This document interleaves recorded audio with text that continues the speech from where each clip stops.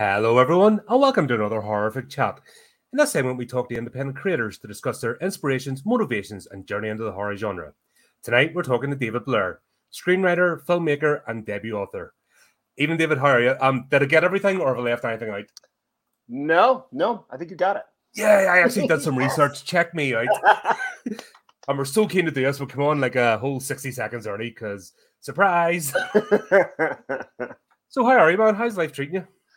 Pretty good, man. Pretty good. It's summertime here in Whitefish, Montana, and yeah, it's beautiful weather, and I'm doing well. Yeah, just the sun finally came out here, like after 2 days of rain and downpour. Oh my gosh! I got soaked yesterday on the way home from work. I'm just like drowned rat, and I decided to take. I'm just up tapped in the head. I decided to take a video. Oh look, check out the liquid sunshine. Good old British summer. Oh yeah. And people are looking at me like I'm weird, going, "What's wrong with you?" I'm like, just loving life, mate, you know. Gotta do weird stuff. I'm part of the club. I gotta wear sunscreen. Oh, are you? Got the old shiny? I'm not quite ready to go. Do you shave? Yeah, I shave it. All right, I'm not quite ready to do that yet. I like a wee bit of fuzz. It still lives in. I think it's a wee bit lazy, and the idea of the upkeep. Oh sure. It's basically I would have to do it at nighttime. Couldn't do it in the morning. I'd have cuts all over the show. Oh yeah, it's taken me several years to just I just do it in the shower, just yep, and it's done. Boom, done, and I get on with my life. Yeah, I'm still at the clipper stage. I'm not. Do you know what? It might happen. When you're ready, in time. Yeah, when you're ready. That's a very that's a certain stage, and I feel like I already gave up on her. Like I went bald. I think late mid-20s. Oh my gosh, that's later than me. I started going bald when I was 18. Oh no, I had before I joined the army, I had like full ponytail. Oh, you had luxurious hair. Well, not quite luxurious. A big wavy. I had the world's largest cowlick. Oh, I mean, it just went yoink. I mean, it was horrendous.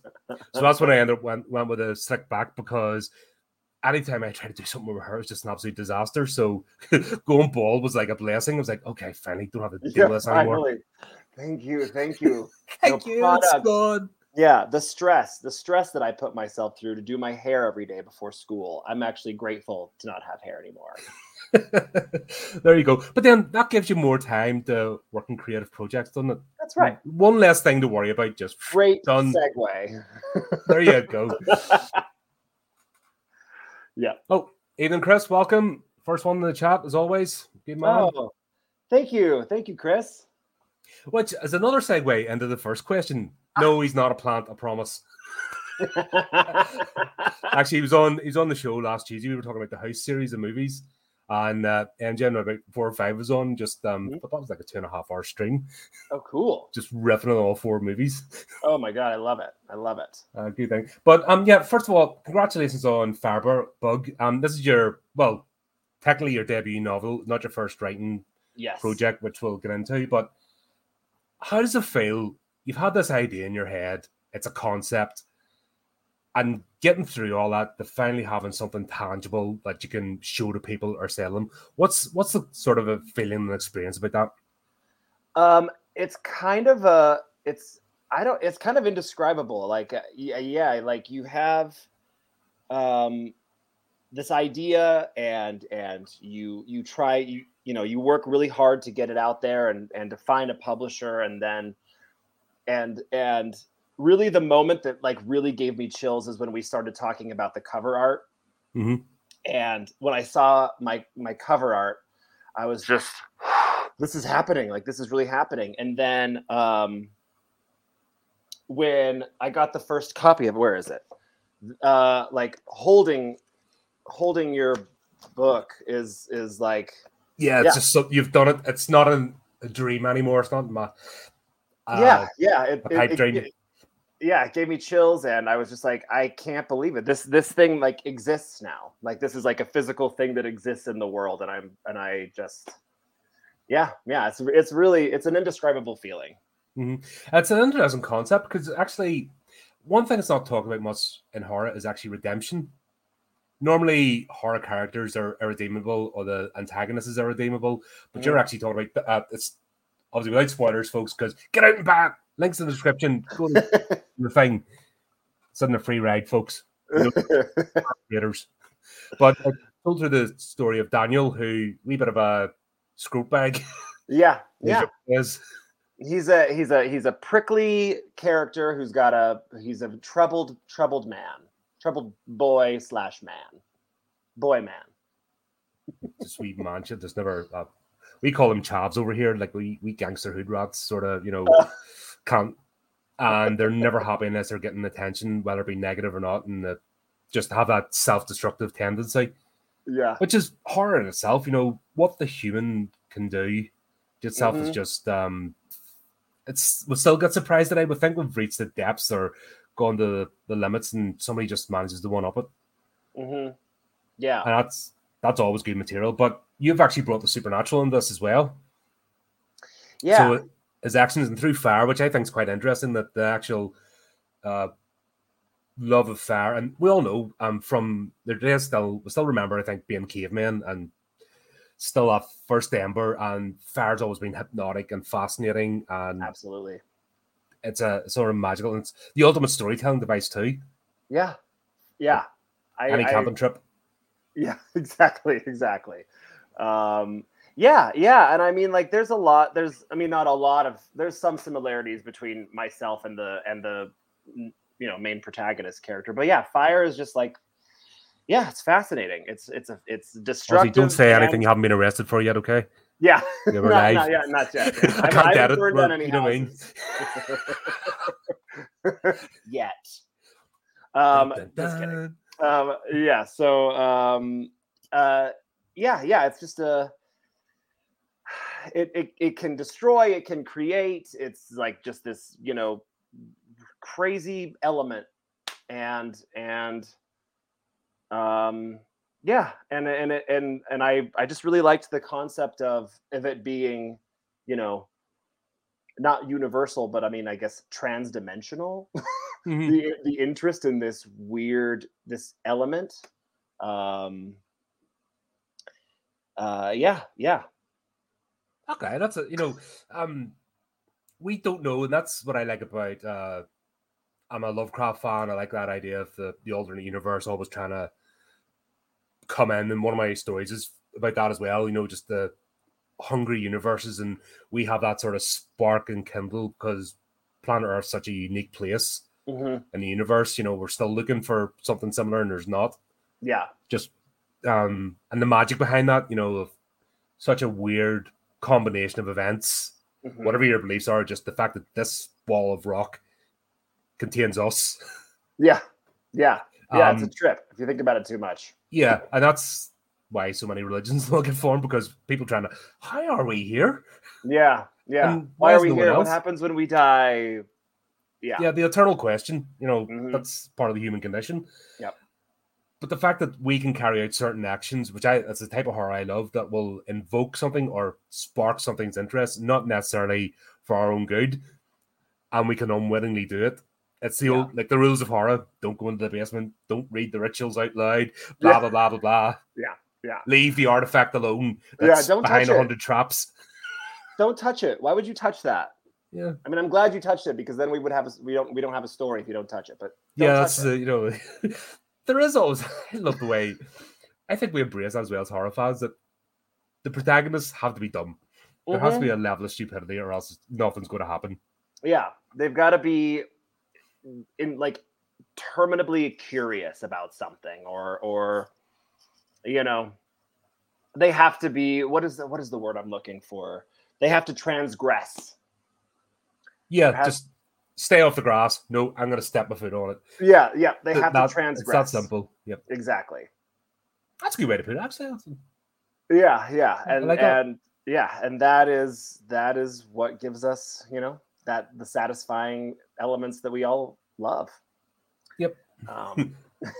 And I think when people mess with the formula, it's one of those tests of formulas. When people try to mess with it, you see in other genres, like there's no heroes and villains anymore. They try to make it this sort of grey blob of anything goes and that, and that's why they're all down in their arse, and horror is just still there. And I think it irritates people, and I love that. Yes, me too. Just horror is a continual sand in the eye to all the other genres and the snooty people that look down. Yeah. We nearly went into a whole conversation before the stream. That's why we thought we'd just start, because we're getting into one. But just do it. You see it in creative groups, like writing groups. Like people who write in other genres are vicious, like nasty people. It's, especially like comedy and romance and all, the nice genres and adventure have some of the nastiest people in the world. Yet us scumbags, the people that love gore and guts and people getting not just their bodies but their souls ripped out of them, and death isn't enough, you get tortured for eternity and it's all fun and we laugh maniacally at it and they're like, ha, ha, ha, ha. Yeah. And yet we all get along. People assume, like, I'm a pretty like jovial guy. I also write comedy. I'm a part of a comedy troupe here in Montana. But whenever people like meet me, they're always like, "You write horror? Like horror is your genre? That's so weird because you're just so like nice and like friendly." I think that there's this weird assumption that if you are like a hardcore horror fan, that you must be this dark, twisted, tortured soul, And yeah, exactly. And it is the opposite. And I have found, like, almost completely 100%, it's the opposite. Horror fans and horror people are sweet and kind and very down to earth and very like level-headed. I mean, as level-headed as one can be. Yeah, well, everyone's around the great. We do have our idiots. They're right. Sure. It's just roll the dice. You're always going to get the moron, but they really are the exception. Yeah.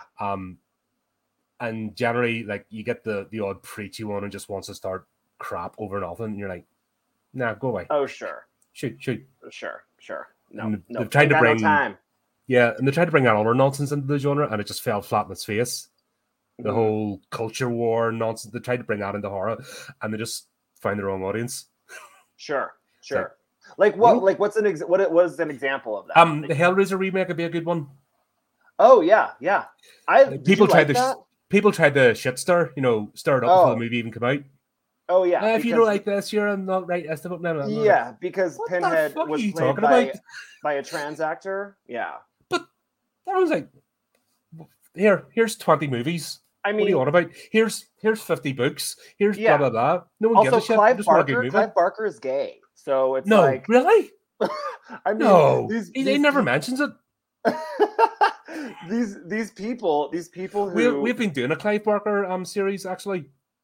Every month we've been going through his filmography, and just the whole. He's a fantastic. Like, I love the guy to bits. Fantastic writer. But when it goes on the screen, everything goes wrong.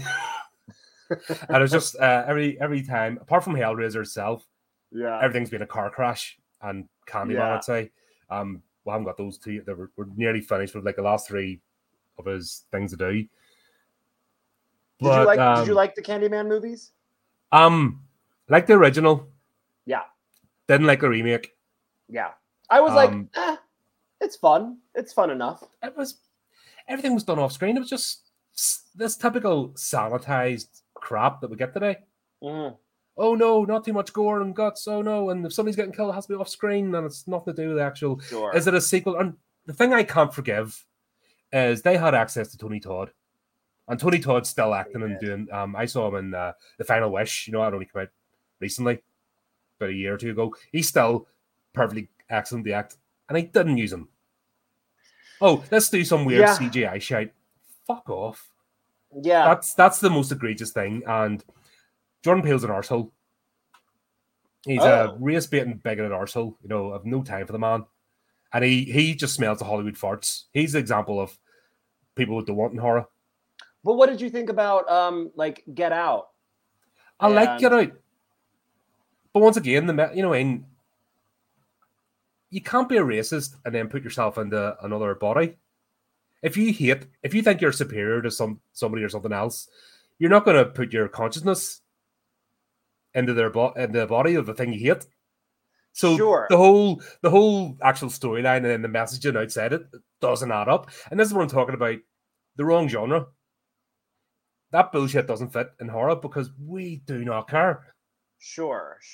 I think that Get Out, like the racism of that comes from like tokenism. It comes from like these old white people like are racist in their way that they tokenized these black people. Like, oh, they're all good athletes. They're all, like, so it was like but if the racism was like this like kind of fucked up tokenism.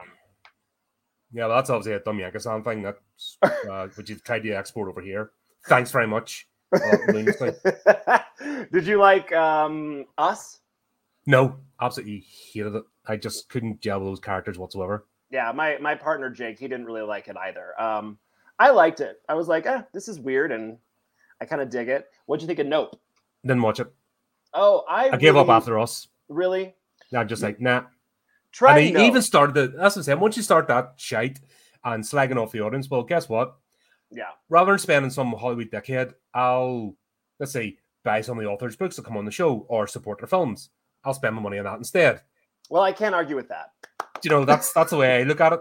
So if you're going to call me blah, blah, blah, blah, blah, okay, I'll take it. I'm like, okay, I'll pay that. Fine.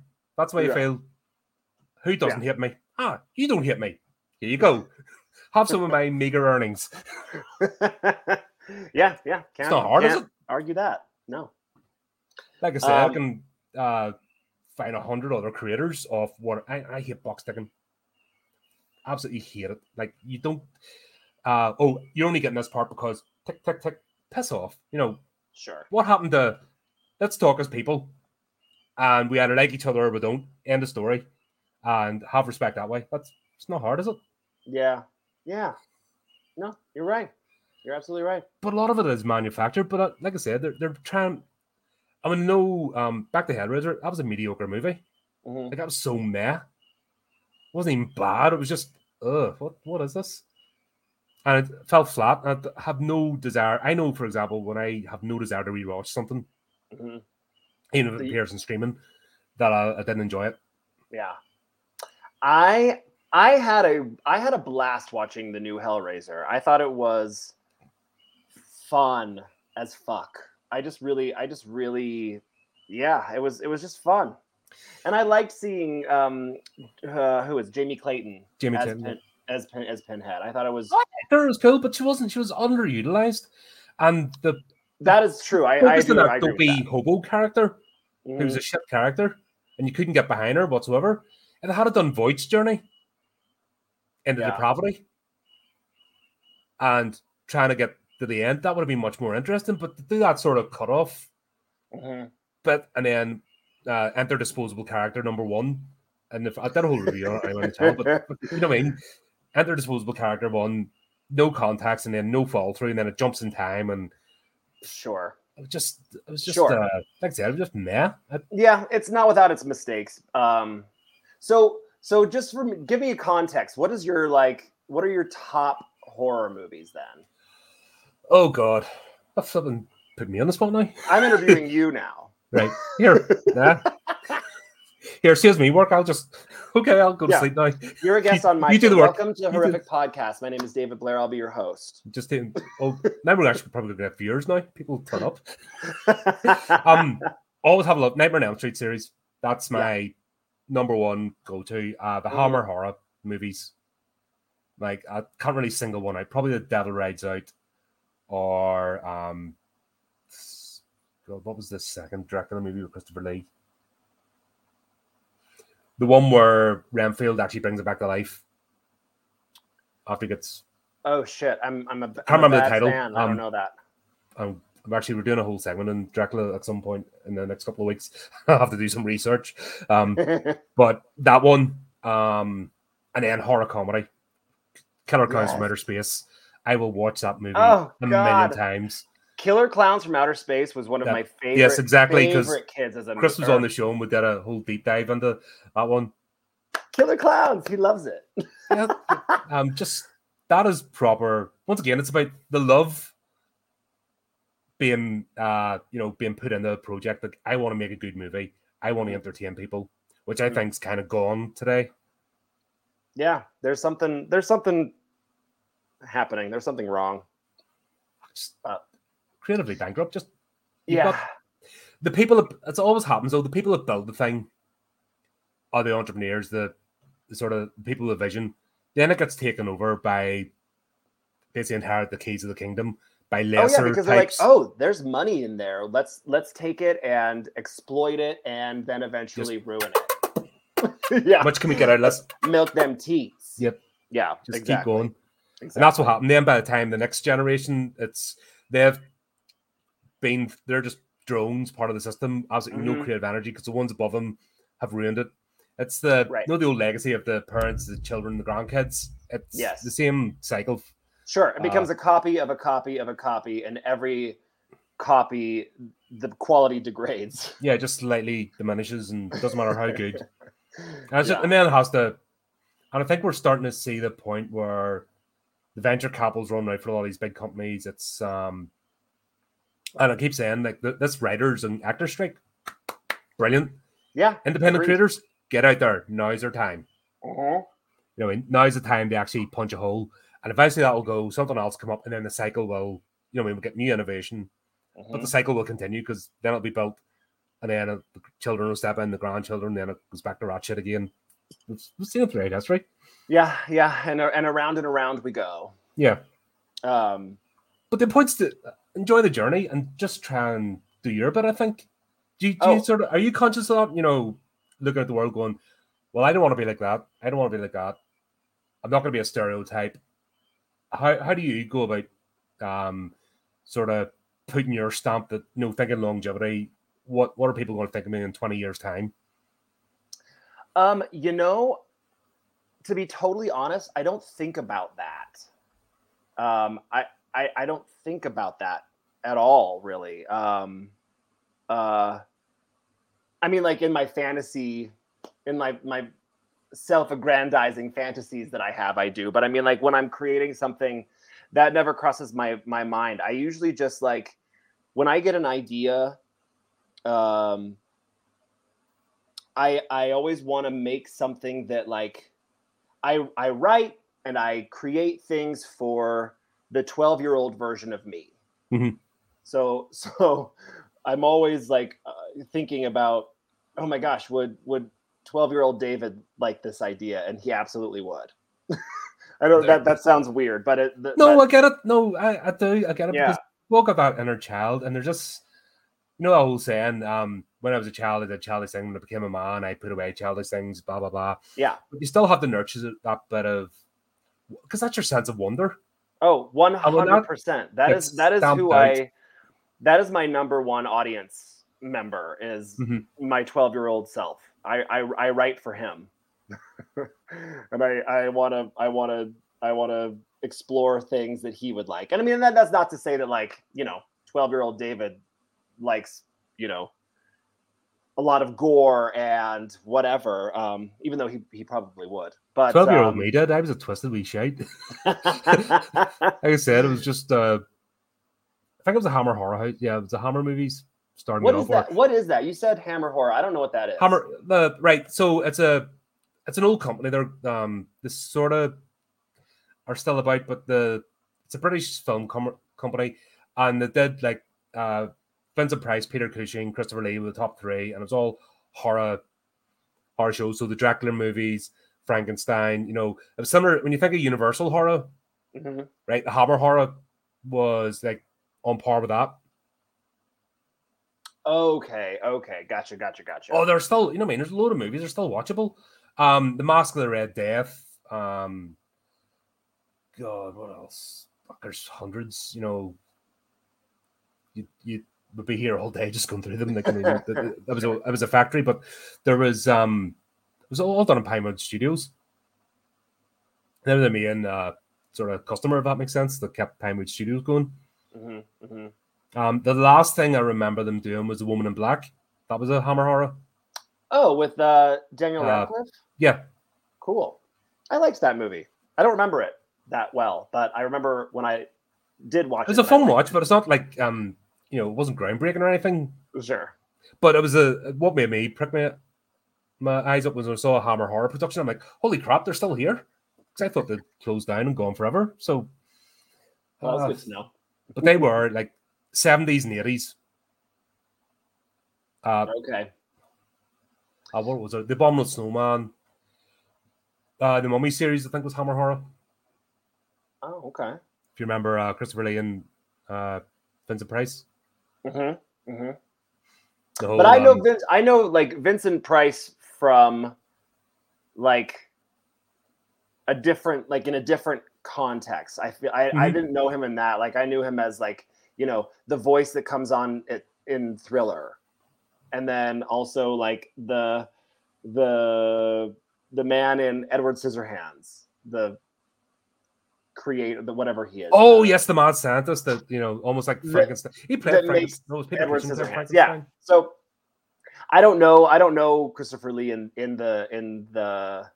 his like the context that I should know him. I know him as. You know, that is a rabbit hole that you might want to jump down. I think you'll enjoy it. Okay. And the atmosphere as well. The way they did the sets, it was almost like a stage. Oh, sure. So they did, you know, and we're talking about the, you know, practical effects, and wasn't loads of gore. Mm-hmm. It was very artistically the way it was done. Sort of the dread, and the original. They did the original Bram Stoker's Dracula. Oh, okay. So not the remake with Gary Oldman, but the first one with Christopher Lee and Peter Cushing. Yeah, I'm a bad fan. I need to get. Yeah, but I'm an old fart.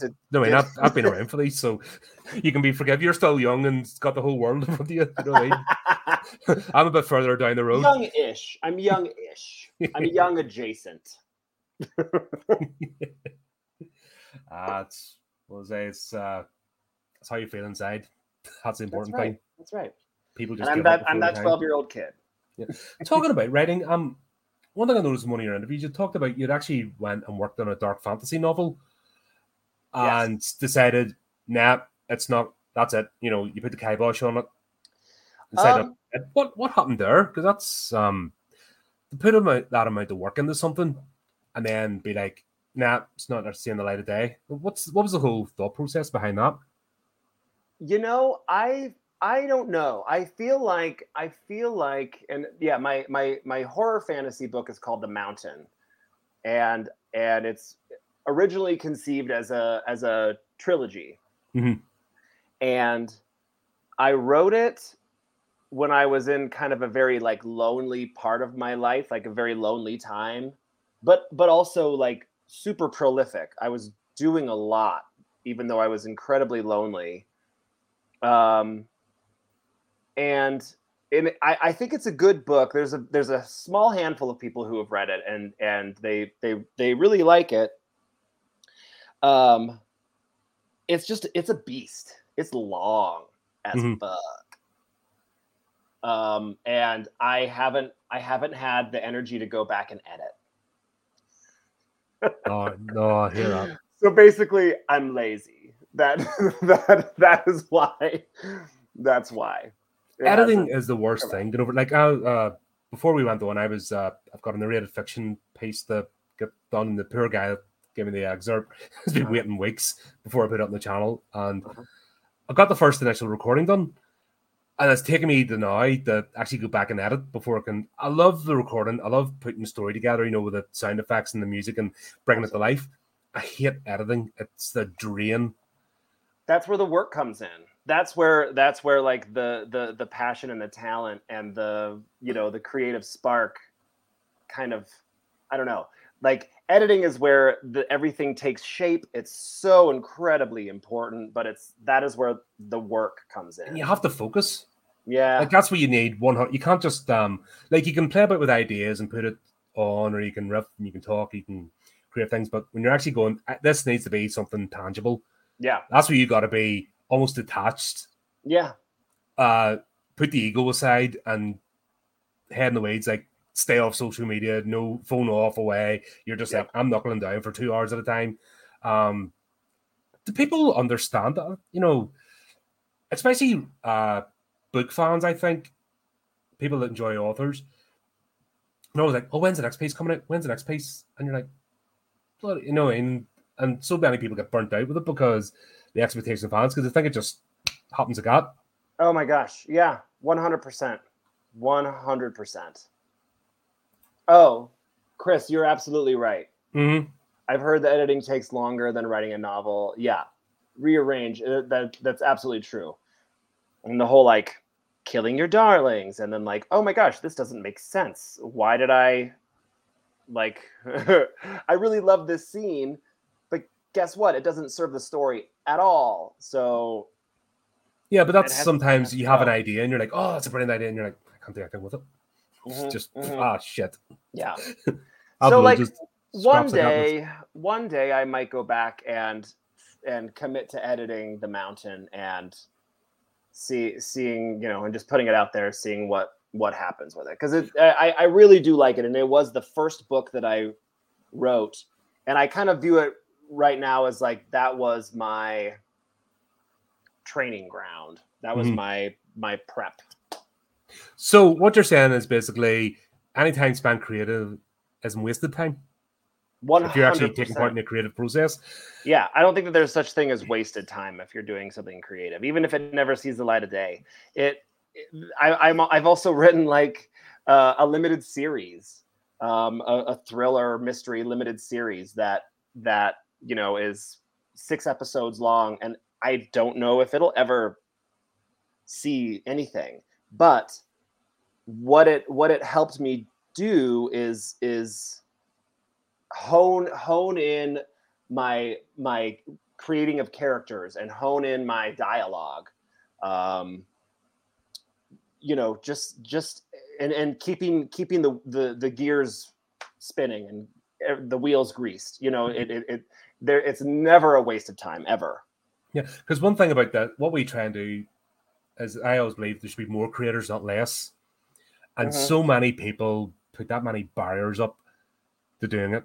Oh, yeah. I can't do it unless it's a success. And that's why I'm talking about the bitchiness and writing groups. That there's so many insecure people there that can only be successful if they're putting people off or tearing them down, which absolutely no time for whatsoever. Sure. Like if your success is that shaky, then it's not our problem. Cheers. Yeah. I mean, I would be totally lying if I said that I haven't ever thought that my success is measured by my financial gain or it's a metric of measurement. You put something out, it's available to buy. So if somebody buys it, they're showing interest in your product. If they tell someone else and you're getting direct, you're getting direct validation. And anybody can go, especially today on social media, and get false validation. Oh my God! People can pat them on the shoulder, say, "You're brilliant, you're this, you're that."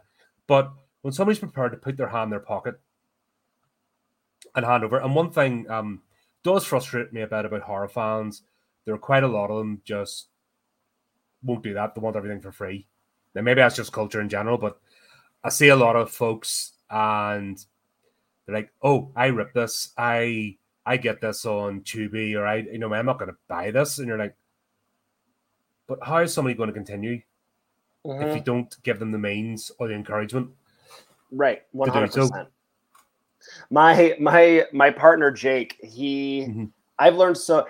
I am a horror fan. Is he creative, or he's a brilliant writer. Brilliant writer. He's currently writing a a memoir about being a queer person hiking the Appalachian Trail. But he's also a horror movie encyclopedia. That guy knows more and has exposed me to way more horror than I except the Homer horror.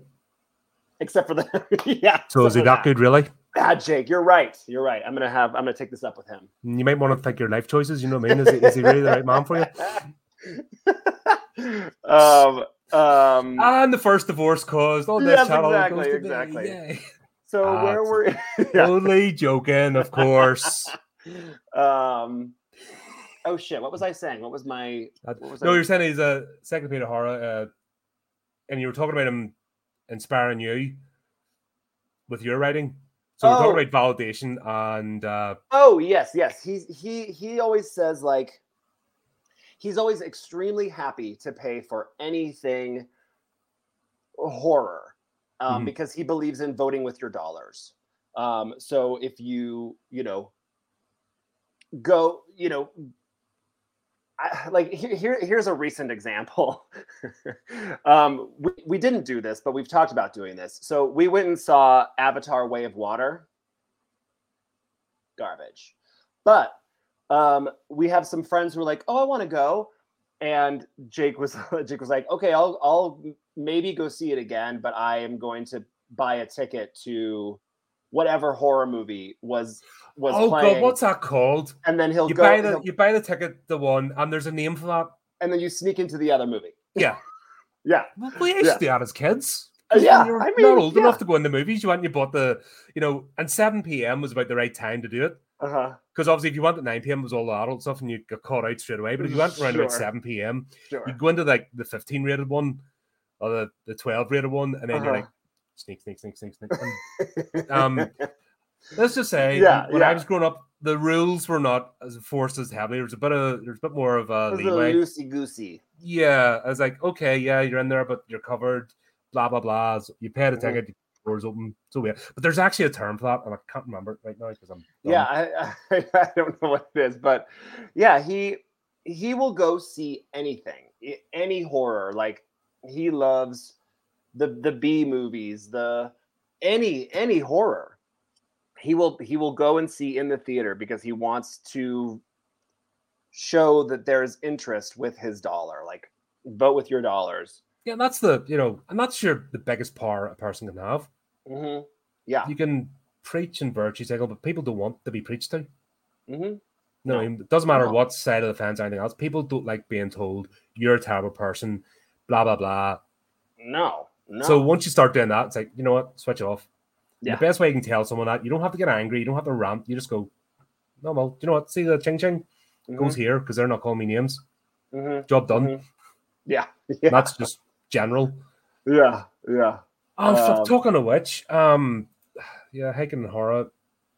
Oh God, who do you call? Oh my God! Buy a cabin in the woods. Oh my gosh, no, Chris, you should go hiking. You should get that cabin in the woods. Yes, absolutely. You absolutely should. Jeremy, he passed away there. He's found like months later. What's his name? Oh my God, British guy. Who? Jeremy Irons. He died? Yeah, his body was found.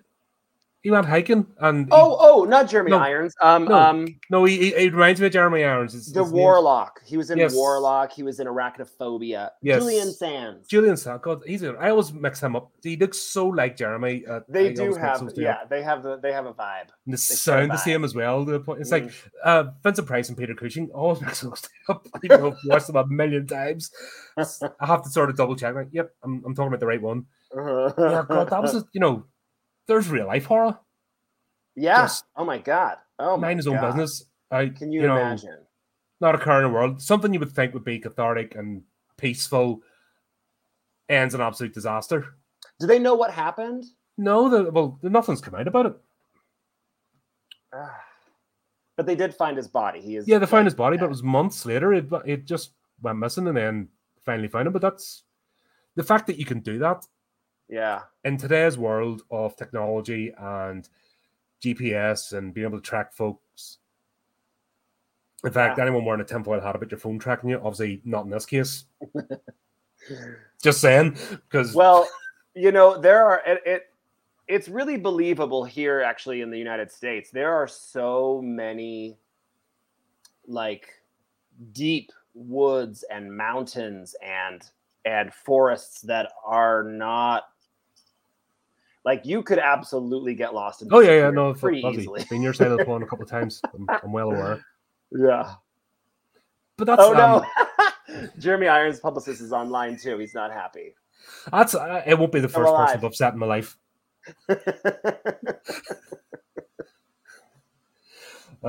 Dear. No, I don't do clickbait. I'm just sick and twisted.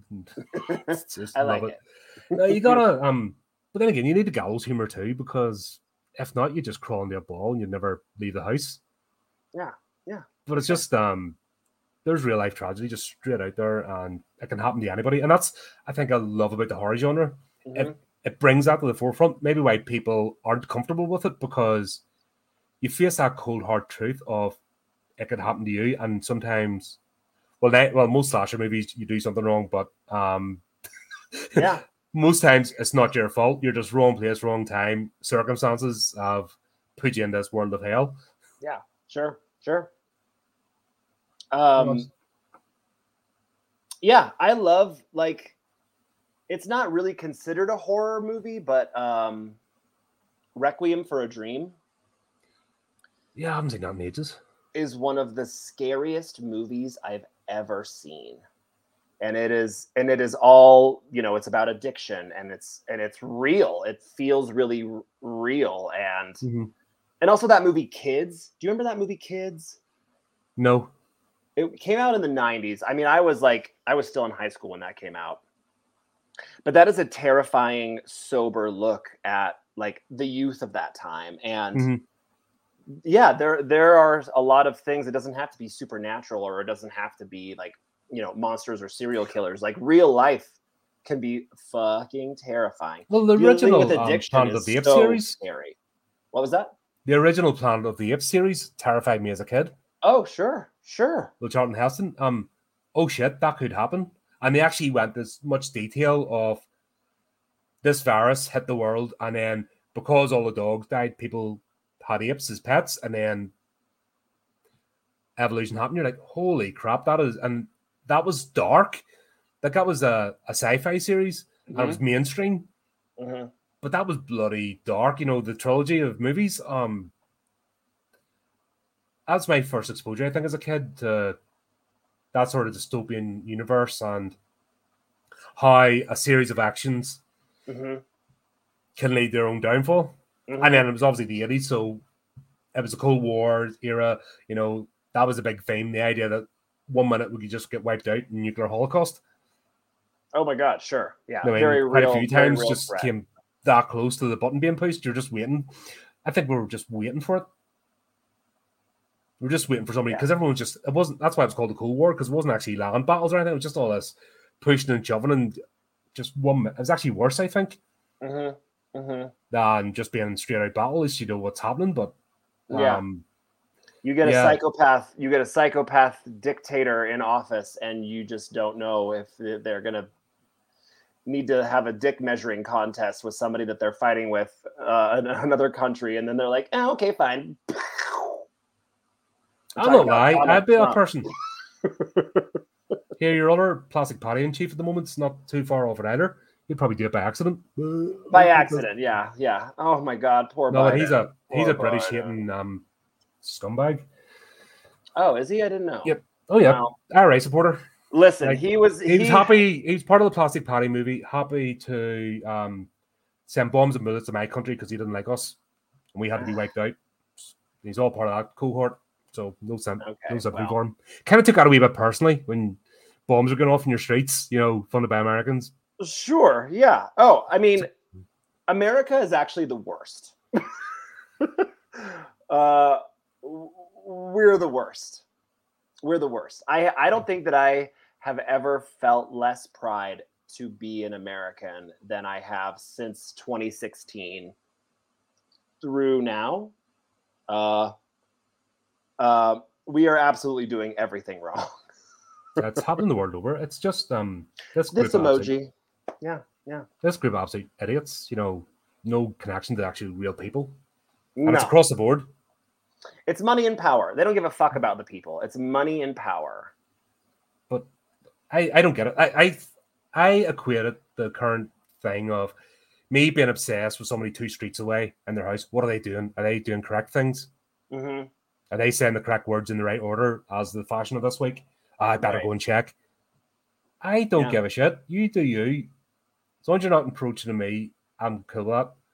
Sure. And it's the same as people like, oh, you're a horror fan, you're this. It can be further from the truth. And I hate the way we get labeled with that. Live and let live. That's what I say. Until you cross the doorstep, actually step into my world, then we've got a problem. Sure. And then expect retribution in tenfold. That's the way I live, you know. Because that's once you make that decision to sort of knock on someone's door and then step into their house, metaphorically, that's when you're causing problems. Sure. But that's America is really good at that. We're really good at stepping into people's houses that we're unwelcomed in. Yeah, I grew up on it. I grew up in Belfast in the 80s. Okay. Fun times. Fun times. Yay. And the politics segue's finished. Back to horror. Back to horror. So anyway, the horror of politics. Just kidding. That's its own friggin'. I mean, I do have my. Only American can make it cultish as well. He's the only country can turn it into a religion. Oh God! I find it absolutely hilarious. Yeah. Yeah, I'm speechless. I am speechless about America. Yeah, I will tell you that my next novel I have already planned is essentially about the American apocalypse. So I will be leveling the country to the ground. Please don't do it purge like. No. I'm not. Please be smarter than that. Well, God, I tried to watch the first movie in that series, and it's not very often I can't watch a movie through to the end. I'm bored. I don't think I ever watched the first movie, but I did watch. I watched one of the Purge Legacy or Purge something. I don't even know, but I watched one of them out of order because Jake said I didn't have to really watch them in order. Jake is my partner. Mm-hmm. And I was entertained. I get it. I get it. But I'm not clamoring for more Purge movies. I don't care enough. I think it's one of those franchises that just, like the Saw series, not just, here's the factory, here's an idea. Sure. And this is where I'm saying why the mainstream, I don't want horror to get to the level that it's mainstream, because look at what happens. You get the generic tripe just put in auto, put through the factory. Oh, here's the next one. It's like, there's one or two scenes different, but it's the same thing again and again. And I don't want that. Yeah, boring. Bored. Yeah. So anyway, back to the most important thing on this channel, that's you right now. You have always been, you've always been part of the creative industry doing various, whether screenwriting or acting. Mm-hmm. You've a lot of strings to your bow. Was it always your vocation to be a creative, or was it something that you fell into, or did somebody open the door to you and you realized, I can do that, or it's always been part of your life? Yeah, it's always been a part of my life. I don't really remember a time that I didn't want to be a writer or an actor or a film director. I guess there was a very, very brief period in my life where I thought I might want to be a scientist as a very young boy. But yeah, I've been writing little short stories, and they've always had a supernatural or scary horror slant, even when I was a child, since I could pick up a pencil and write, or I was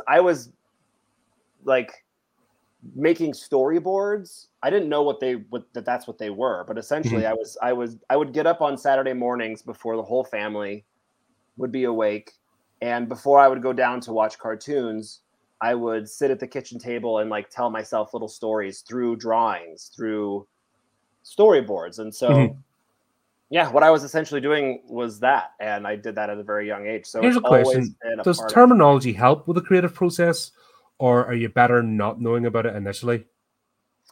I think that it can definitely help clarify things as you learn, but so I suppose the question sort of came to mind there is, okay, you're sitting doodling happily, but you didn't know there were storyboards. But if you were told, David, do a storyboard this morning on blah blah blah, would that have changed your mindset and then made it a job or a chore, as opposed to you were doing this for fun and letting out your creative energy, but then later on you find out, this is a storyboard, and then give you focus? Is it better?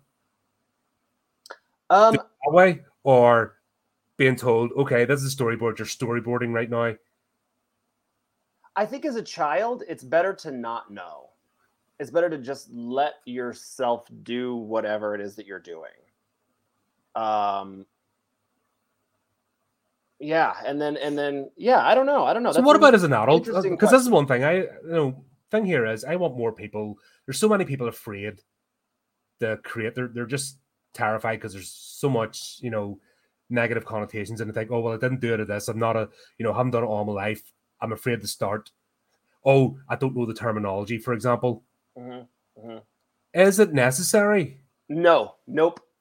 Yeah, that is your question. Yes, the terminal. Yeah. No, the answer is absolutely no. I wrote my first screenplay when I didn't have like Final Draft or any kind of program or any kind of knowledge. I didn't read a book on how to interior, blah blah blah blah, exterior. Like all of those. Exactly. And people are afraid to start because they're so caught up about not knowing the terminology or just do it. Like don't get bogged down by the terminology or by the rules. Like I feel like there are no rules, and yes, there are like formats that help like studio people or whatever like read it clearer.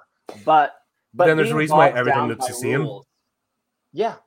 I mean, I would never tell anyone to not do it because they don't know how to do it. I would just say, write what you see in your mind. Write it out. You can always get help afterwards. That's absolutely. That's what I keep trying to tell people. That's what editing is for. Yes. And talking of which, because it's something I've noticed online, quite a few people, they're touting their business, obviously, as editors. But the subtle sort of nasty language they use is, don't you even try it unless you go through me first. They're sort of gatekeeping. You're not an author unless you've been edited by, and they basically say, unless you've been edited by me and pay me money, I'll open the gates of the kingdom for you. No, I hate that. I hate that so much. That makes me want to... You know what I'm talking about? Yeah, you've seen it, yeah. And that can be off-putting. And I want to be the antithesis of that. If that makes sense. It's like, have a bloody go. So what if your first attempt is shit? So what? At least you've taken this, and it's not just swirled about in there, and it's on to something. You've got a starting point, and you can only improve from that. Yeah, and it's the training. It's like my first novel. Like, yeah, I didn't get it published. I didn't even try to get it published, but I did learn some things of how to write a novel, and then I wrote Firebug. So it's like nothing is a waste of time if you are creating something. It's always going to lead to something and something and something. Like, one of my concerns is, it seems to be those of us of a certain age are talking about creativity and putting it down. I'm worried that sort of we're not going to be able to pass the torch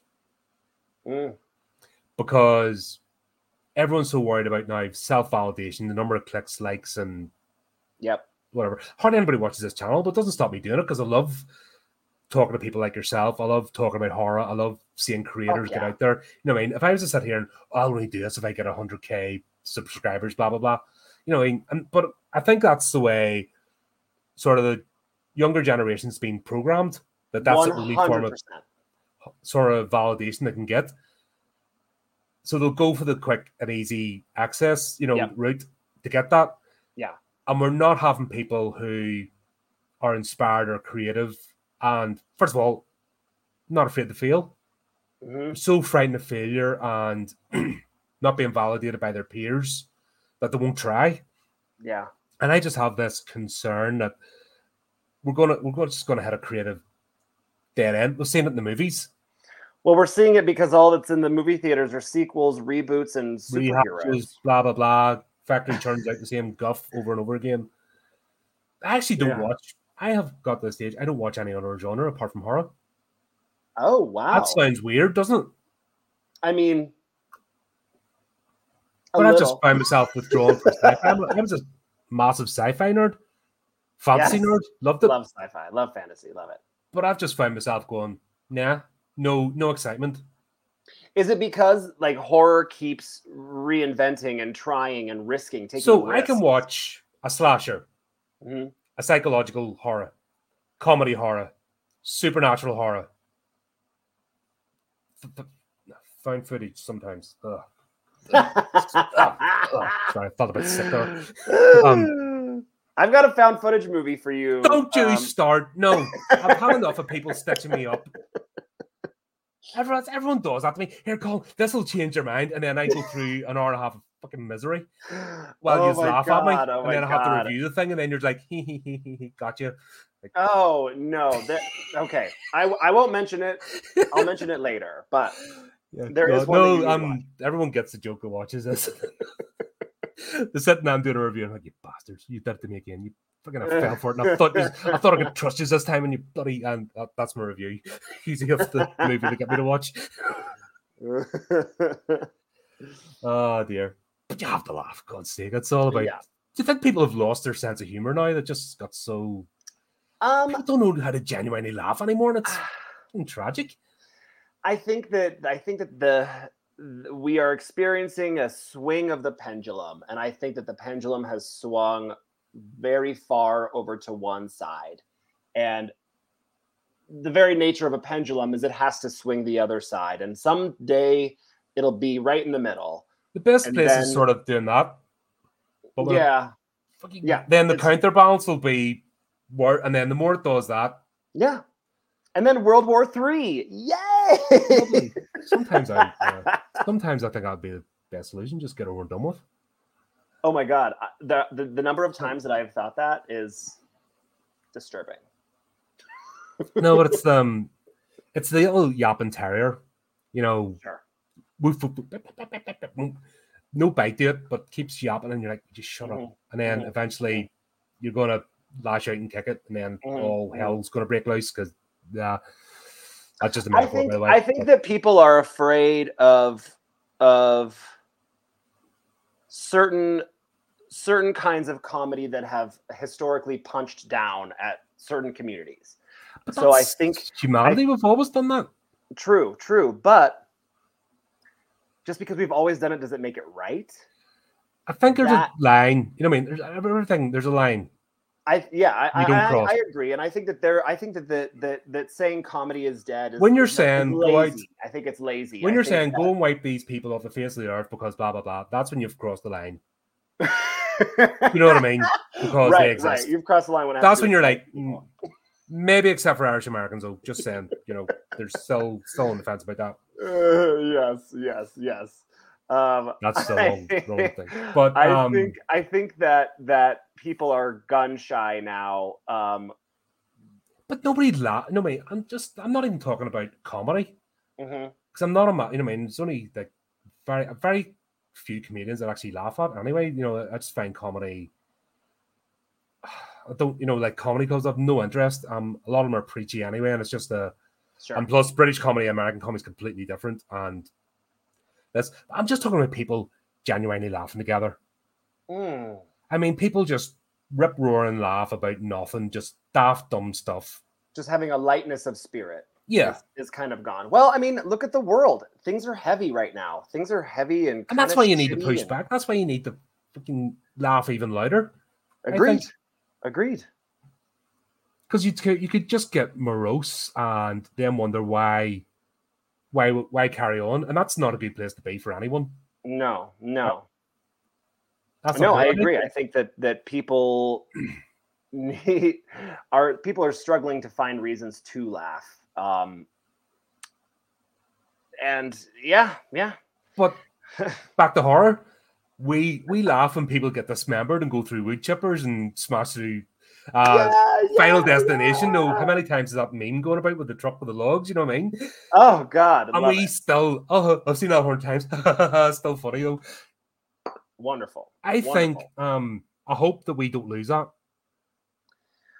I think we're the last line. I do too. I think that horror is kind of like theater.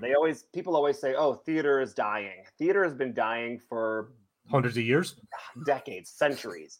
Theater is not going anywhere. People are always going to want to see live actors performing stories And I think that horror is the same way. I think that people are always going to want to feel that thrill of being scared. They're always going to want to feel like horror is a way to experience danger and fear and terror without actually having to live it. And I think that people are always going to want to do that. Always. Yeah, it's a human. I think that's what annoys their genres, especially when they're putting hundreds of millions of dollars into movies and they're flopping left, right, and center.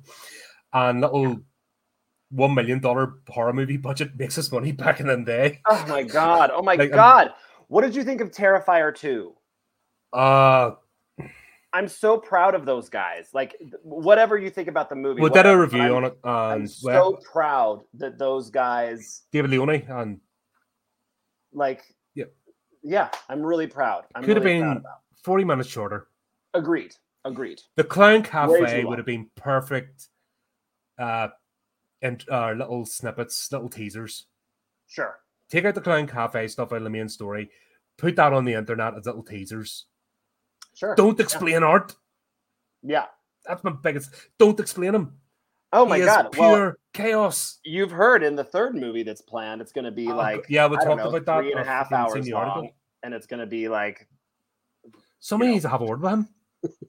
That's what you need. That's what you need. Somebody to like a friend to go, mate. I know you've got a vision, but dial it back a bit. Yeah. And that's what you need. That not a sycophant, but an actual friend. Sure. Who's going to point you in the right, because art is one of the 21st century, new horror characters. Yeah. That could have the longevity of any of the classics of the 80s. 100%. And he's shooting himself in the foot over it, and it's a tragedy to watch. Yeah. Unfold. Well, I mean, we'll see. I do think the Terrifier 2 was too long, but I was excited. I was on board, and towards the end, I was just exhausted. I'm like, is this fucking movie going to end yet? Yeah.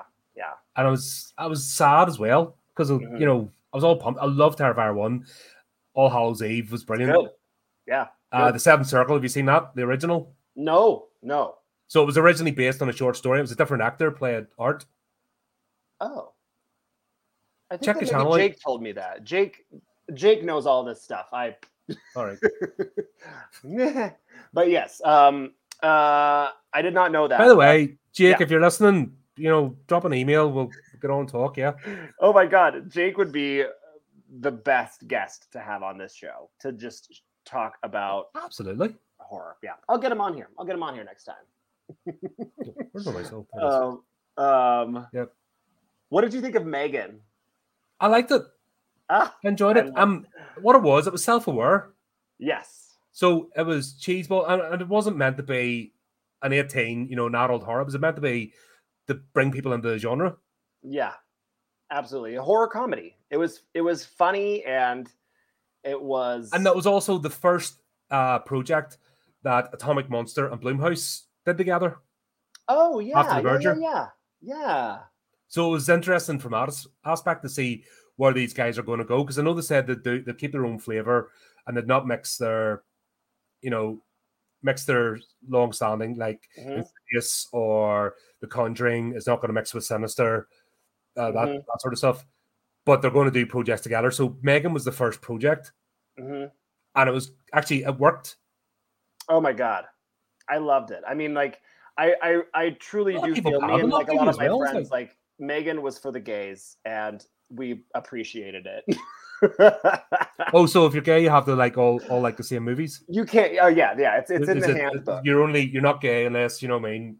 No, homosexual normal doesn't count. You have to do this, that, and the other. You have to tick all the 10 boxes. As soon as you come out, you are sent a handbook of everything that you have to like and everything that you can't like, and that is where and it's updated every month.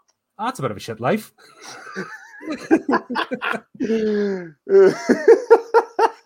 Many people are like poking their heads out going, oh, is that what it's like? No bother. Yeah. No Narnians, my friends. It's safe and warm in here. I don't have to watch that shitty movie. Oh my God, yes. But Megan, icon. Like, speaking of like art being like, could potentially be with franchises like, current he could be the next Jason or Freddy or Michael. You know, he was set up, and just I don't want to watch him destroy his own work. Yeah. And that's where, like I said, after Terrifier 2, I just saw all the warning signs. I'm like, oh no. Oh yeah, sure. Like if Sierra turns out to be his daughter and blah blah blah, I'm just going to be like, no. I think that's where they're headed, isn't it? And that's what worries me, because that's like steering it. And that just destroys his whole franchise, and the whole idea of art is chaos. You know, that's the whole point. He gleefully, a proper villain. Which we're starved of. I'm sick and tired of these. Oh, we'll have to explain what the villain's about. Oh, we'll have to have sympathy for the villain. No. And the reason why horror loves a villain, because of the taboo, that's naughty. We can't do that, but we love the villain. But they're all apologetic about what they are. Sure. Because you have to witness that to know, I'm not going to go and put puppies in a blender because I'm not holding any dark thoughts. I'm just letting them all out and have my catharsis. It's the people that are, I'm a virtuous person, you got to watch out for. Oh my God, yeah, because they're probably lying. Yeah. I will say, beware the male feminists. They've got 3 girls chained up in the basement. The more they preach, you got to go, all right, really? It definitely doesn't not raise questions. So there you go. Verily, they doth protest too much, as they say. You gotta... Yes, indeed.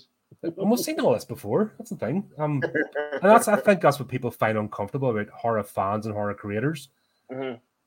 Because we go to the dark places, we love it. Yeah. And do you know what? It is experiencing the thing that you feel safe because it's just on a screen in front of you. Yeah. Just what Chris was talking about there, like the theater environment. Have you seen the original Little Shop of Horrors? With Jack Nicholson? Yes. I haven't, but I own it. But I've never watched it. So that was effectively done on a stage. You can see the way, apart from a few cut shots of street scenes, but that's effectively a stage performance. Ah, sure. And it's still, it's done in 1960. It still bloody holds up. I will tell you, I'm also like a huge musical theater geek, and Little Shop of Horrors is my favorite musical, like hands down. Give me that. I don't music. understand. Sorry. Yeah, I don't understand why the Rocky Horror Picture Show is up here and Little Shop of Horrors is not even mentioned. Like those two should be neck and neck at least. Agreed. I think that, and that's not me saying I hate the Rocky Horror Picture Show. I love it. Rocky Horror is sex. It's sex and it's smut and it's like it's gotta, I don't know, and it just had like its cultural moment, and that has extended to today. So it's having a very prolonged cultural moment. Little Shop of Horrors, I think, is more theater, where Rocky Horror is more pop culture. Yeah, that would kind of make sense. It's cool to go and see the Rocky Horror Picture Show. Yeah. If you're part of the cool gang, which I can't, I'm never cool. I'm anti-cool. I find that hard to believe, Colin. Really? I've spent over an hour with you, and I think that you're very cool. Oh, thanks very much, mate. Appreciate it. But what I'm saying is, I'm just not. I don't go with the crowd. Can't be annoyed. Sure. Well, I don't see the point of being just, everyone says it and I need to be popular. I need that, once again, that validation. So I'll say the right things. Then you're dead inside. Yeah. If you're worried about other people and all the time, and that's the only way you can express, if you think everyone's going to validate you for it, then you're a robot. You're not a human. Well, all of this makes sense about you then, because you love horror, and the horror genre is just that. Like we've been saying, like we've been talking about, like it is it's not mainstream. There is mainstream horror, but like the horror genre as a pop. And a lot of people, I think, because I've actually introduced a few people to horror through this channel, which I'm really proud of. Yay! Don't understand the rabbit hole you can go down. Oh my gosh. I mean, you don't see like Friday the 13th Part 20 or Saw 53, that appears in the movie theaters. When you actually go into, especially the independent stuff. Yeah. Actually, let's talk about, but I haven't really, obviously, primarily we're here to talk about your book, which it's fantastic, and obviously laud you for doing it. Must be an amazing feeling to get that out there. But let's talk about your filmmaking. You know, oh yeah, you kind of just glossed over that, and it's like, oh really? That's you just keep that a wee bit quiet. Is there a reason? That is no. I mean, no. My film career is actually. I mean, like Firebug is my debut novel. Yes. I've been in the film industry for over a decade now, and now is it horror or is it all genres, or what's your kind of? It's horror. It's primarily horror. I've got a movie that I'm an uncredited co-writer on. But so I'm on it. I'm a producer, but it's on Hulu. You can stream it this very day if you want. We don't actually have Hulu in the UK. I think it's because of the contract with Sky. I mean, there's a company here that does, but okay. Well, that's actually another thing about Hellraiser. I couldn't get to see that for ages after it was released. Oh, because it was Hulu, right? This stupid zone thing that still is irrelevant in today's age. I don't get it. I am 100% anti-piracy. You know what I mean? Doesn't matter whether I don't like a franchise or not. I'm not going to pirate stuff because that's people's jobs. That's people's livelihoods. Yep. That's affecting the ability to create more. Absolutely. Agreed. You know, and if you're not going to watch something, then don't watch it.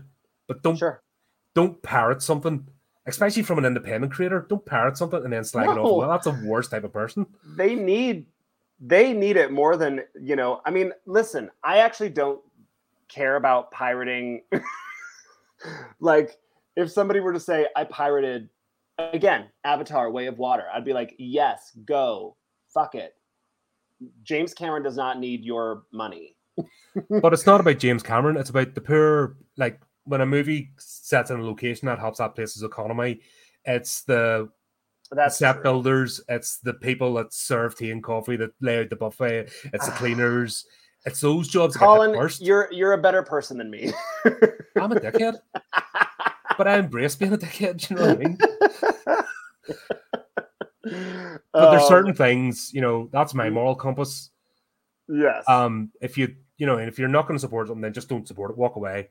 Yeah. But don't do the. You know, I mean, that's the biggest level of hypocrisy in my mind. You know, you're stealing something and then slagging them off. Sure. And, you know, it's just. Not on. I don't have a problem. Back to your movies. James Cameron. Stop. But anyway, so yeah, the movie's called The Free Fall, and it's on Hulu if you're in the United States. And that's like the highest profile film I've got out there so far. Mm-hmm. But I do have a film that hopefully will be coming out. Hopefully this year sometime. I don't know. All these strikes, like, they're making the whole industry is so gun shy and is so, I don't know. Nobody wants to celebrate anything right now because they're fighting for the rights of writers and actors and you know, so nobody wants to be like, hey, look at this cool new movie that we're putting. And nobody wants to celebrate. So I don't know if the movie will come out this year, but it's running the festival circuit right now, and it's getting great reviews. It's called Trim Season. It's a horror movie about a group of girls who go up to Humboldt County, which is in California, and it's where like a lot of weed is grown, marijuana, and trimmed.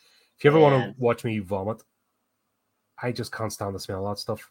Oh, no. Seriously, it makes me bug.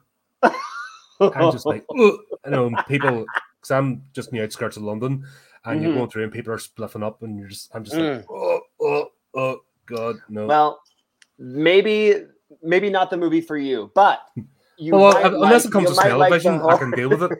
Yeah, we have. I don't have I mean, obviously, I don't have an allergic reaction by looking at a weed plant. It's just when I smell it just makes me want to barf. Yeah, there's no smell-o-vision in this movie yet, but it's about a group of girls who go up to this weed farm to trim for a couple of weeks, make some extra cash, and what you find out is the weed farm is owned by a witch. And violence and terror ensue. And it's getting really, really good reviews, which I'm really, really proud of. I haven't even seen it yet, if you can believe it. I mean, I get why the writers are striking. We kind of are treated like second-class citizens, but I mean, I haven't even seen my own movie. But back to the because I grew up like unions over here and lived through the 70s and flipping when the unions get too much power, they just become the bullies themselves. So I don't agree with that. But the best way is just not work for the company. Sure. And actually, my theory is, if you want to get revenge, if the company's not treating you right, leave and work for the competition and work your bits off to beat the company that was there. You know. Yeah. Or better still, independent. You know, I'm sick of Hollywood. That's my whole thing. I'm burnt out with Hollywood. This might be the nail in a coffin. That entity needs to die. I think that it's well on its way. It's imploding. Everything about the current model is definitely imploding. So you might get the demise of Hollywood. And then you'll get in competition. Competition is what creates better pay for everyone, because you want to get the best creators, so you're going to pay them better. And rather than just one entity that thinks it controls everything, smaller, independent, break it up. Yeah. We've seen the blockbuster, we don't need $300 million blockbuster movies. They're boring, they're trite. And they're all the middle range movies have gone. They're tanking left and right. These big budget movies. The new Indiana Jones, not doing well. The Flash, beaten by a horror movie. Terrible. Which one? In fact, it's being by Insidious. I'm going to see that tomorrow night, actually. I haven't seen it. I haven't had a chance because I've been flipping streaming all week and doing stuff. So tomorrow I'm taking myself to the cinema. I'm going to see it. But that's I was joking made earlier about making its budget back. Like it cost $3 million to make it. It made 10.2 in the Thursday opening. Made its money back immediately, and it's still going. Yep. That's not $320 million. Yep. Not even close, like 1.6. And that's only the budget of the movie, not the advertising. Yeah. And all that jazz that goes with it. And that's what I mean. It's too big and unwieldy. You can't get quality now because it's just a corporate machine. Yeah. That's what I'm saying, independent folks. I think that the big budget movie is there. I think it's maybe experiencing its swan song. Because they are tanking. I mean, again, Jesus Christ, Avatar: Way of Water. I guess I can't stop talking about Avatar: Way of Water. That sounds like a bit of a traumatic experience for you. I hated it. I had no interest. No, skip it. You don't need to see it. It's garbage. The first one wasn't that great either. It was a big showy spectacle, but it was basically a Western freaking rehashed into sci-fi. Yeah, 100%. With like really great visuals and cutting edge technology, and yeah, sure. And what pissed me off, actually, 3D movies, they were the thing, and everyone got burnt out very quickly because Avatar was the only good one, and all the rest were shit. Mm-hmm. But, did you see Gravity? Yes, that was what's her face? Sandra Bullock. Yeah, and George Clooney. And a strange performance by George Clooney, yeah. Yeah, that was weird. But I was going to say, the 3D movies, one that really suffered, and it shouldn't have, was Dread. Oh, I never saw that. Carter, oh my, exactly. Because you probably just thought, like I did, oh, fucking 3D movie again. Here we go. I did. And probably still remember Sylvester Stallone's abortion. I do. And I grew up in 2000 AD comics. They are twisted and wonderful. They are, they've got a bit of everything. Uh-huh. There's a real strong horror element. Like if you see the Judge Dredd here.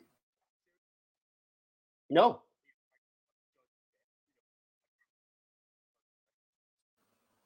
And the graphic novels, they're really are for the go. They're proper horror comics, but they're also sci-fi and got a bit of weird comedy and stuff in as well. But cool. Yeah, that movie suffered because Avatar came out. It looked pretty. People expected to see him. Every other movie was terrible. And then came the Dread. And the actual slow-mo scenes in 3D were fantastic. It was actually really thought out how they were going to use the 3D elements. Mm-hmm. But it suffered because of corporate shite. Sure. That's what happens. Yeah. And that's back to actually getting on so topic. I think that big budget movies are we're going to see fewer and fewer of them. Maybe if they're not like, you know, tried and true IP. I mean, I think even the superhero movies are people have fatigue. I think people have superhero fatigue. They're dumb.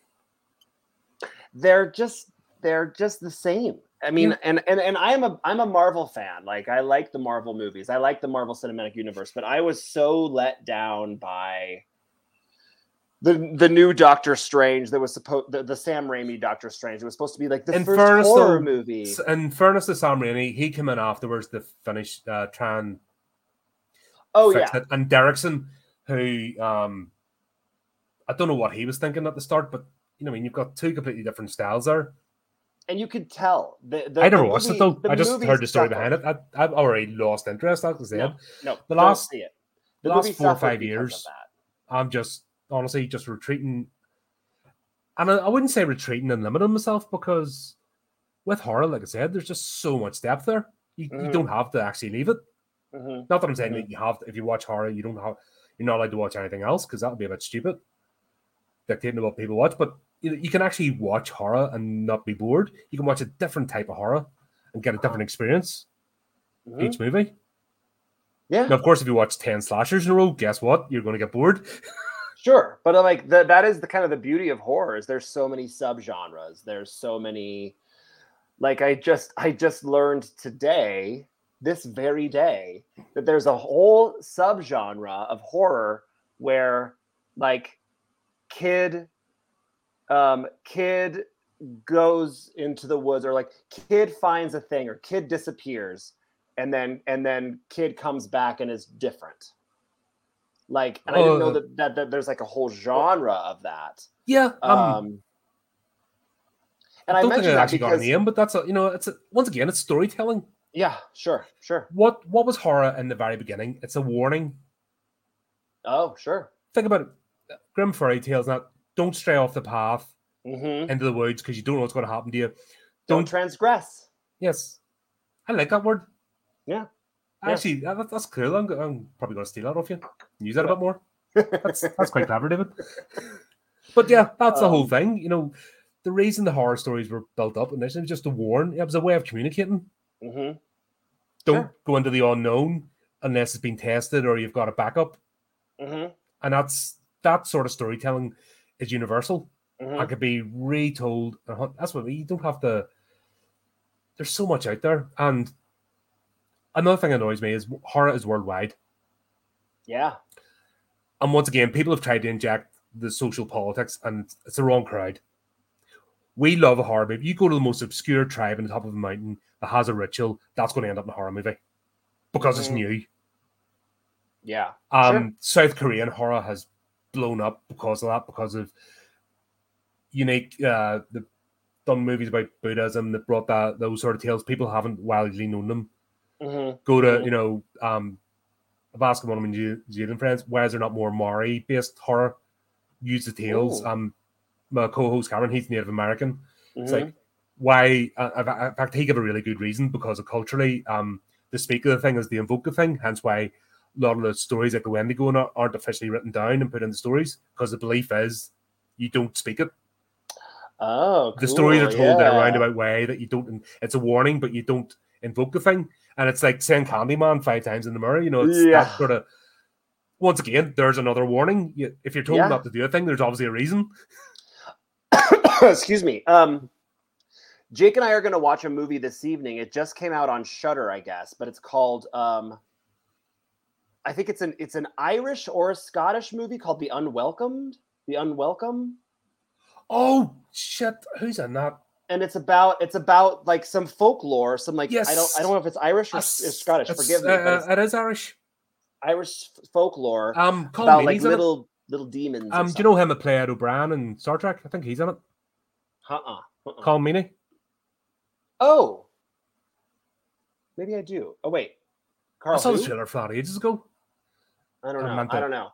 But anyway, it just came out on Shudder, and I'm really excited because I love creature movies. I love cryptid horror. I mean, obviously, like Firebug is creature It's a creature horror, so it's my favorite. I love the genre. Is that more other realm as well as opposed to an earth-based creature? Yes. It's you're Firebug? Sort of virgin in the two, aren't you? It's a creature, but it's otherworldly, so it's a creature that doesn't belong here, and literally, the physics of our world doesn't support the physics of its world. So while it's here, it has to constantly be coming into contact with solid matter and to keep its shape. Yeah, and that's so there. Obviously, don't want to spoil, but if it comes into living matter, is there a chance then things are getting messed up? I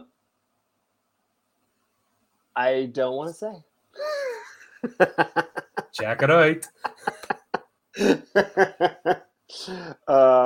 Oh my gosh, I want to answer this question really quick. Chris, sorry. I was curious when you're writing if you were picturing the story cinematically as your plot or movie work influence your writing anyway. Absolutely. The answer is yes, Chris. I do picture the story cinematically. I've been told that my screenplays read too much like novels, and the two novels that I've written read too much like watching a movie. So I can't seem to find that one way or the other. A little switch in the back of your brain you just haven't figured out how to click yet? I guess I love movies and I love books, and I see things cinematically, and I do see things visually, and I'm incredibly descriptive, and I like to control, I like to tell where the camera's going sometimes in my screenplays, which that's a big no-no, because that takes agency away from the director. But I also like to direct. But absolutely, Chris, to answer your question, yes. Actually, as a director, you might be able to answer this question, because it's something we have talked about with adaptations. Like I said, at the moment we're covering Clive Barker, and 90% of his movies, when they went on screen, have been a disaster. And the latest one there, Dread, the director obviously felt they had to put their stamp on it. If you're doing an adaptation, I don't know if have you ever done one, or if you were to do an adaptation, no, do you feel obliged? Oh, it must be my piece, or do you think it's enough to do a faithful adaptation of the actual story? Does that take away, if you do a faithful adaptation of the story, does that take away from you as a director? Is it because we're trying to understand the mindset of why, especially any sort of book adaptation, why they can't just stick to the story and they have to completely hash and rechange things? I could understand narratively that doesn't fit with the story, it can't be translated, but that's not what happens. I think that I don't think that there's a one answer fits all to this question. I think that yes, some directors are going to want to put their stamp on it. I think that some writers and directors who are adapting something, especially if it's beloved, that's so much pressure, because you want to stay true to the source material about why people love it in the first place. You want to honor that, but you also want to give them a few surprises, so they aren't just seeing a retread of something that they've read. So you want to, it's a really fine line to walk to. Like this last adaptation, they changed 3 characters. They actually brought in 2 extra characters because they changed the 3 main characters' arcs completely, but they weren't even recognizable as the characters in the book. And it was only a 20-page short story, so it wasn't like they were trying to condense a full novel. I can understand fleshed about it, but they actually changed it that much it was unrecognizable. And I just don't get where the thought process. I think that when you're adapting something, you've got to make peace with the fact that you're not going to make everybody happy. You're definitely going to disappoint somebody. It's not going to be different enough from the source material, or it's not going to be close enough to the source material. But is that not something you have to make peace with anyway as a creator? Sure. I think that there's an added pressure that doesn't exist when you're adapting something, especially if it's, like I said, beloved. Mm-hmm. If you're adapting, I mean, even Lord of the Rings, like widely known as one of the greatest adapted film like book to films ever made. But there are people who are still like, it was terrible. They didn't have Tom Bombadil, yeah. Tom Bombadil. But he's only, I clearly haven't read he's the only books. a chapter. Yeah, see, and he's only a chapter in the Fellowship of the Ring. You know what I mean? He was all he did was provide them somewhere to hide when the Nazgul were chasing them. So, in effect, that was a character. Now, if they had have removed Aragorn, for example, I could understand that. He's the main guy. Yep. Other than, like, Frodo.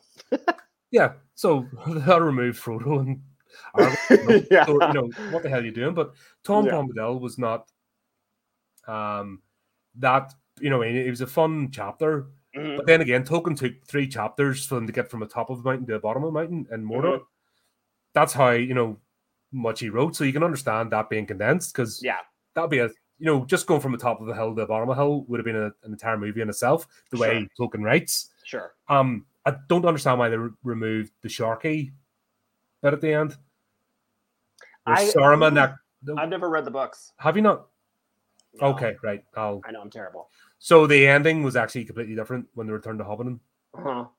So I don't know. Maybe it's just there's another half an hour's worth of. Sure. But I mean, like, to answer that, like, you're not gonna please everybody, even if it's like considered the greatest adaptation ever. Mm-hmm. Like, there's still gonna be people who are like. So it's a lot of pressure to create a faithful adaptation that also still has some surprises. No, appreciate that.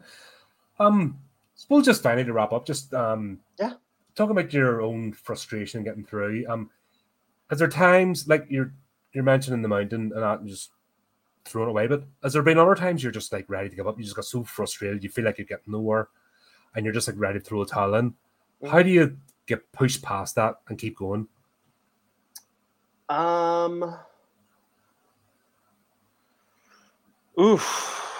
I don't know. How do I do that? I don't know. Can you think of the last, like, getting Firebug out of the way? Did you ever had a wall? Sort of. But after I wrote it, I never hit a wall while I was actually reading it. I hit a wall when I was trying to, like, find a literary agent or try to find a publisher. I hit a wall then, and I was just kind of like, that's what I mean. Did you just feel that point of, why am I wasting my time? Oh, that insecurity I feel almost daily with everything. But then I kind of, it's like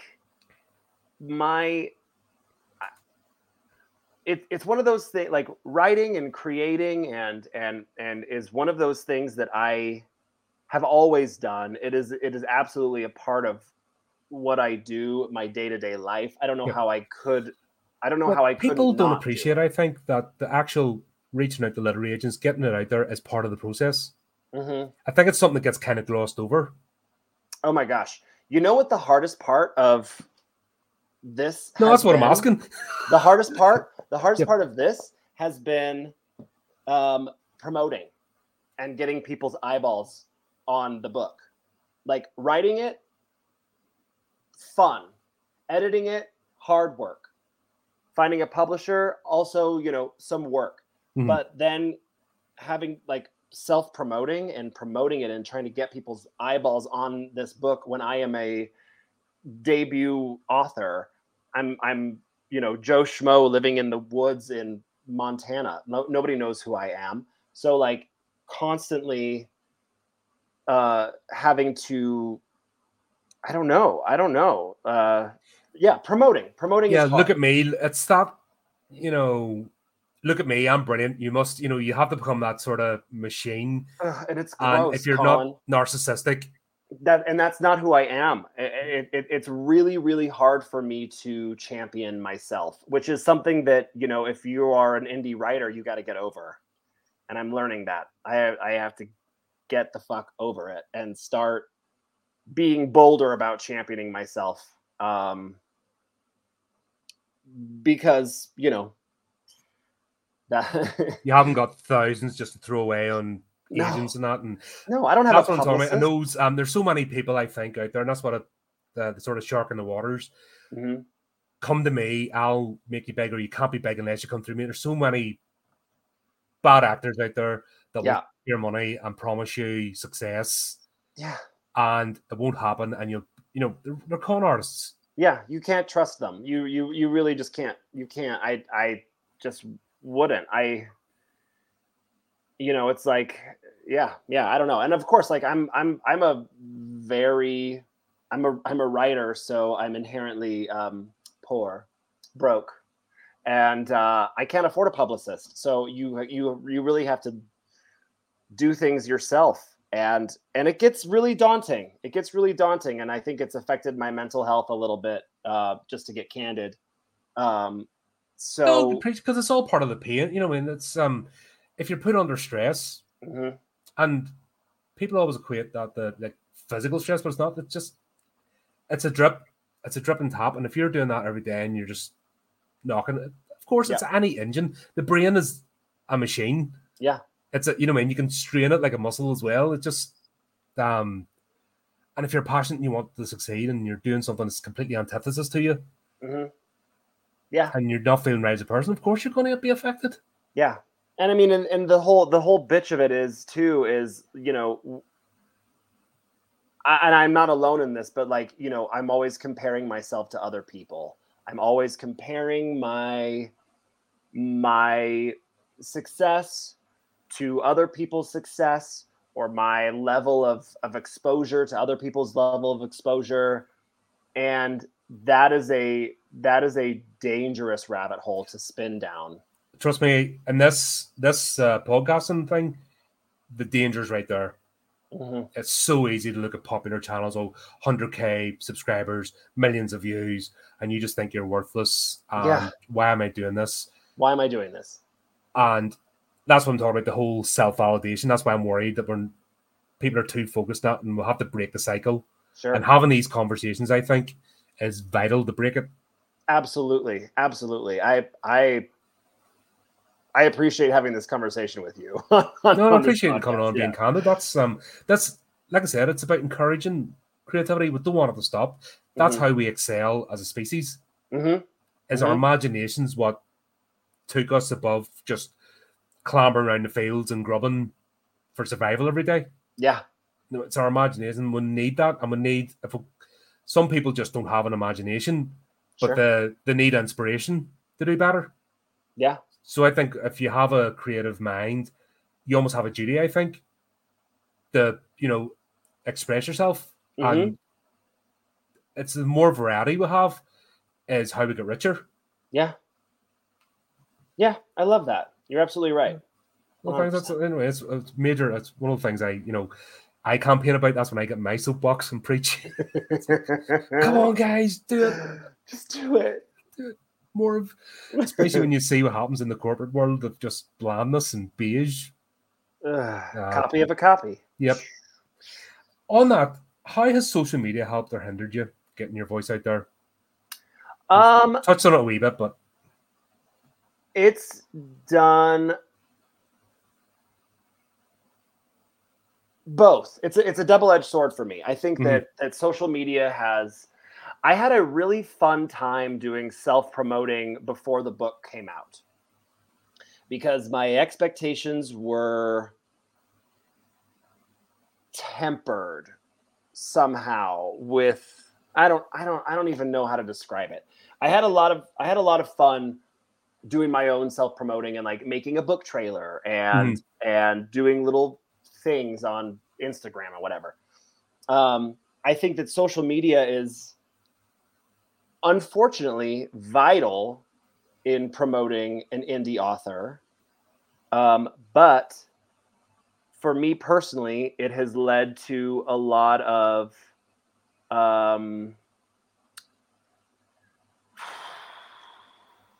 insecurities and bitterness.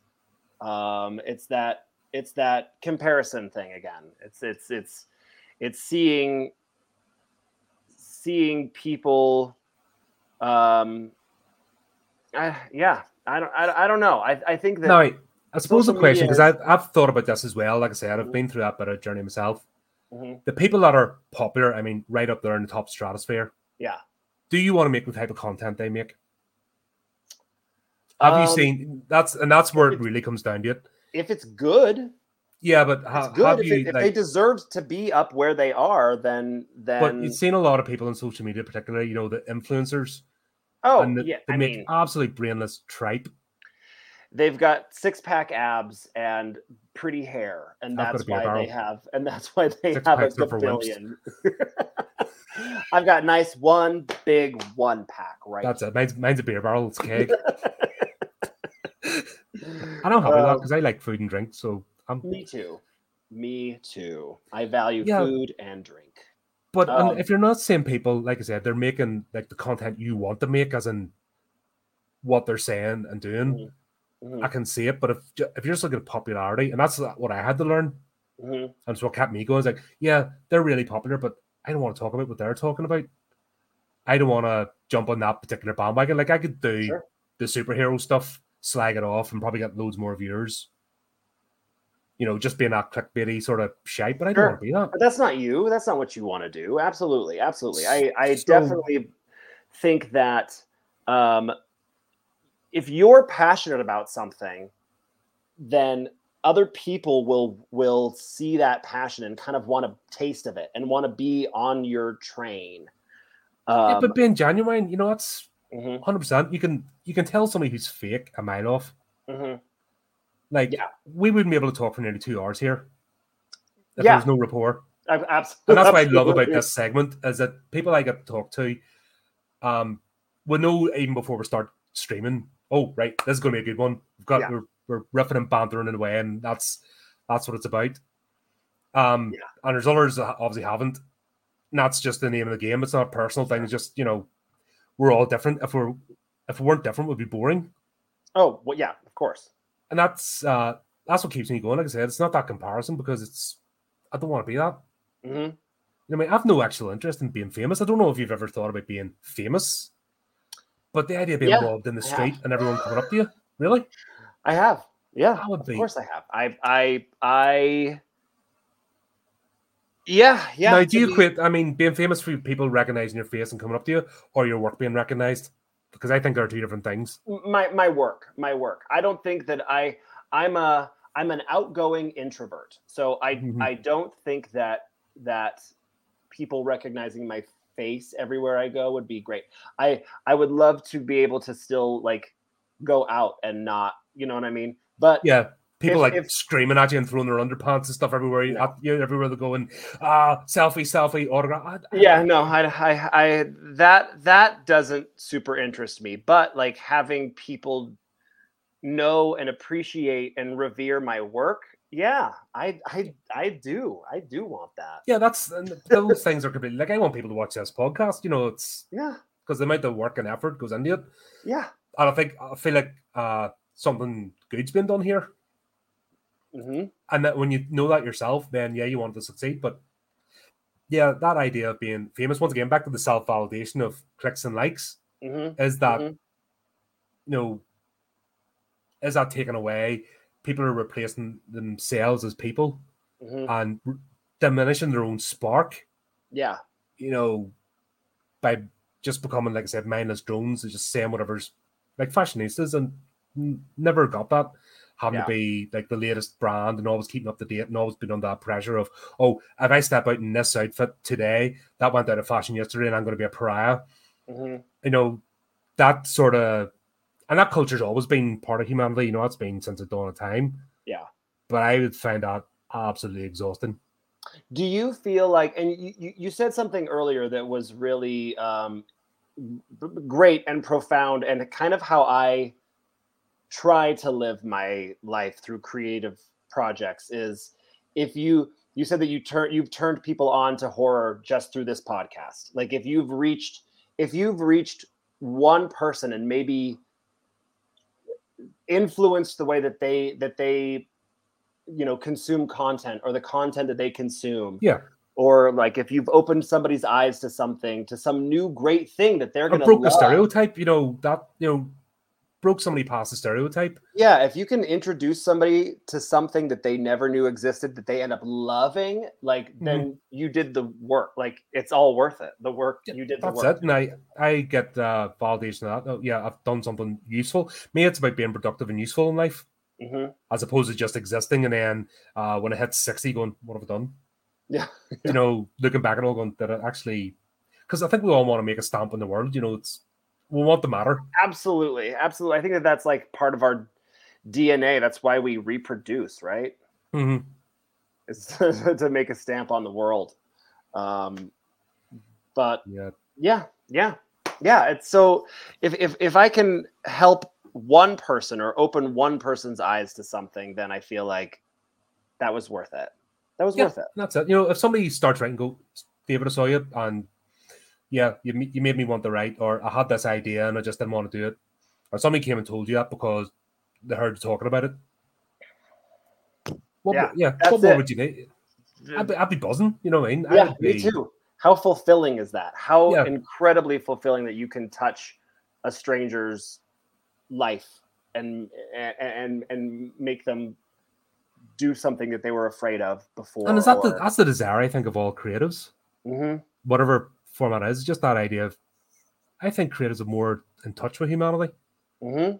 Absolutely, 100%. I think that it's creatives' jobs to show humanity itself, to hold up the mirror to what it is. And horror does that more than anything else. That's why people find it uncomfortable. Yeah, it's like, this is you. It's not always nice. No. In fact, it's really mean. really, really mean. But we'll keep coming back for more. So, suppose final question. I know you mentioned that maybe what's next on the horizon. What have you got planned? Well, right now, I have started my next novel. And trim season hopefully will be coming out soon. I've got a pretty super secret project that's simmering with some Hollywood folks. I know that you're against it. You know what? If you whore yourself out and it helps you do something better, then longer down the line, right? And I am a whore. I am a whore for it. So yeah, we're doing so well. We're doing so well. I am not above being a whore. Just kidding. It's a really it's some guys that I trust deeply, and the project that it is it's a screenplay that I wrote years ago that is finally, maybe like once these strikes are over, maybe going to go into development. So it's a dream come true, and that'll be what's next. Fantastic, and hopefully we'll get to talk about it and for sure get a review. But that'll be a lot of fun. So there you go, folks. David, thank you. This has been an absolute blast. This has been wonderful, Colin. Thank you for having me on. This has been pleasure's mine, mate. Honestly, of course, links in the description. Go buy Firebug, check out his other work, see what he's all about. As always, keep up to date with the channel, do the typey clicky things, and until next time, keep it creepy, keep it horrific. Bye.